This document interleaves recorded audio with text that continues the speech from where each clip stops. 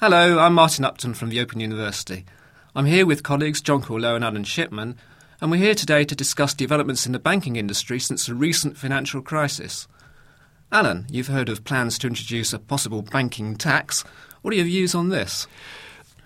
It seems to me that the further we get from the crisis and the more the banking sector begins to return to normal, the more reluctant people are to consider either substantially changing the regulation of the banking sector or imposing additional taxes on it. The great problem, I think, is that banks are still in some ways fragile, especially commercial banks still recovering from a lot of bad loans. Putting extra tax burdens on them at this stage is a bit like putting extra tax on the economy in general. It may be too early given the stage of the recovery. And I think one problem as well is that if we introduce a bank tax in the UK and our overseas competitors don't, then some of the major banks who operate internationally may think twice about operating from London. It is a fair point that banks can move globally. They are a footloose industry. And the great danger is that although everyone accepts the logic of taxing banks internationally to stop them locating in tax avoidance, it really incentivizes each government to push the regulation and the tax a little bit lower in order to get banks moving in their direction. Jonquil, I just wanted to have your views on the developments in regulation in respect of banks since the financial crisis. Do you think it's all been a knee-jerk response, or has there been some good sort of long-term thinking behind what's come out from the FSA and the government and the Bank of England in the last few months? I think there is long-term planning here. It isn't just knee-jerk reaction. But having said that, I mean, if you look historically, of course, we've seen bank crises over the centuries recur again and again. So it's clear that this is a very difficult area to regulate. What we're seeing at the moment is the Volcker plan being proposed in the US. It's had very mixed reception. The prime elements are a cap on the bank's more risky assets, and that, for example, is being criticised because how exactly do you identify these risky assets? Regulation is very difficult in this area. One other significant development in the last 12 months has been how quickly the banks have moved back towards increased profitability, or at least decreased losses. And the government is a major shareholder now in the Royal Bank of Scotland and Lloyds Banking Group. Alan, do you think they'll be looking to offload those shareholdings quickly? It's tricky for the government because it needs to bring its borrowing down as rapidly as possible and the debt down, and selling assets on that scale could be quite a useful way to do it. On the other hand, the more these banks recover, the greater their sale price will be, and possibly by waiting, governments will get a lot more back for taxpayers later on. There is a further problem. The rapid recovery and profitability of these banks is really a testament in part to the way that their commercial and their investment bank arms are still linked. And that makes it difficult for those reformers who want to return to a situation where investment banking is legally separated or operationally separated from commercial banking. It rather goes against the successful recovery trend that the banks have got at the moment. I think that's right. If you look, the big profits coming through are from the investment banking arms. So if you separate those off, are we going to have a profitable enough, just straightforward commercial banking sector? Yeah. And I suppose the question arises, can it be done? Because we saw banking throughout the 2000s really going in the direction of commercial banks developing investment banking operations in order, in the good times, to bring down their cost of capital. And that made them more competitive, and that allowed those commercial banks to go out and win business from smaller banks and building societies. So to lose all that, to lose the proprietary trading, to lose the derivatives, it might insulate them from a crisis, but it might also make the whole commercial bank operation more costly and less competitive. And again, going back to that Volcker plan, one of the problems there, again, is one of definition. How do you define what proprietary trading is? Because a lot of the bank's normal activities in turning deposits into profitable business could really be classified as proprietary trading. It's not clear where that divide would be. And I suppose if we look at the financial institutions still having problems in Britain, America and elsewhere, many of them are smaller and more specialised, and particularly smaller building societies which don't have that access to the wholesale markets. Those now seem to be the ones that are struggling more.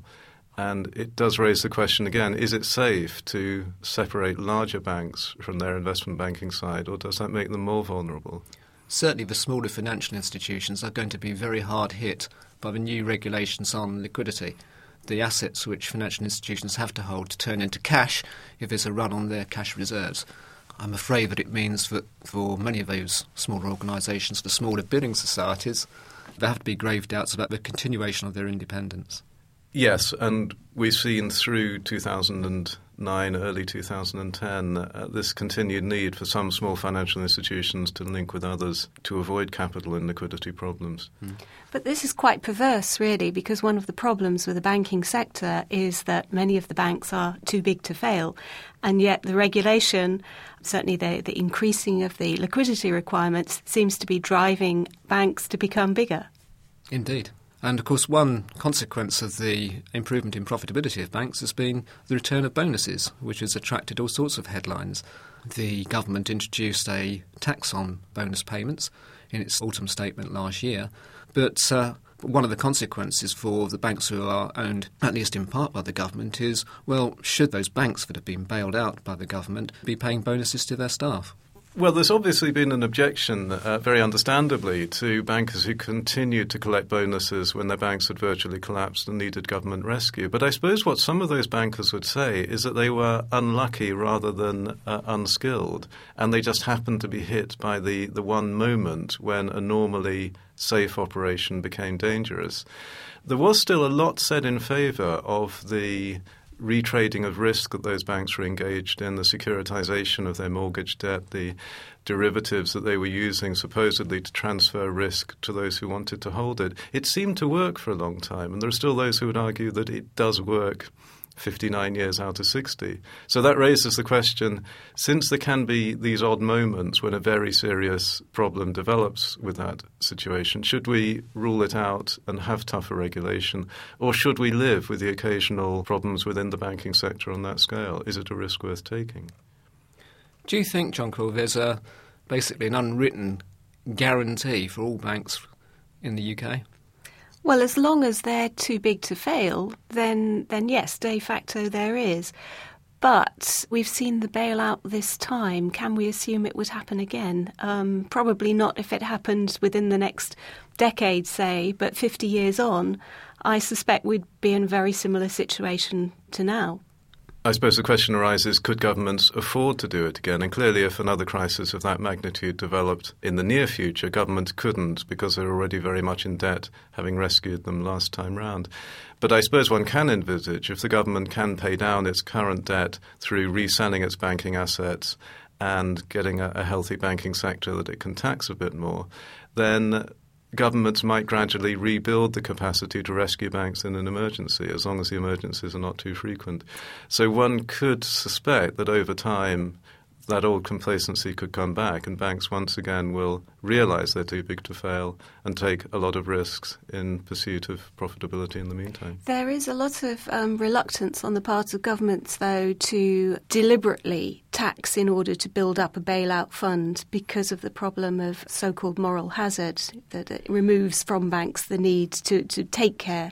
Yes, it is one aspect of the Volcker plan that banks would be taxed on their liabilities to provide a fund that could rescue them if they ran into trouble. But as you say, if they know that that facility is there, it encourages them to take risks, and the moral hazard returns to the system. Because one thing we do forget is that bank crises aren't new. I mean, the events of 2008 and 2009 were staggering. But you only need to go back to the mid-1970s to see another period when the banks were in crisis. These things do reoccur. Final thoughts on the subject? Well, inherently, banking, of course, is very risky. It's the old classic case of borrowing short and lending long. So inevitably, there is going to be risk in the banking system. You can regulate, but you can't take the risk away. Alan, your final thought? Well, certainly banks need to take those risks in order to supply liquidity to the economy, in order to fund investment. And if we restrict them too heavily, yes, we'll avoid any crises, but we'll also slow our growth rate and make it a lot more difficult for businesses to get funding. So a balance is there to be struck, and one suspects that in the end, although a lot of reform plans have been floated, the world of banking tomorrow is not going to look too dissimilar from the world today and the world as it was before that recent crisis. From the Open University. For more information, go to www.open.ac.uk/use.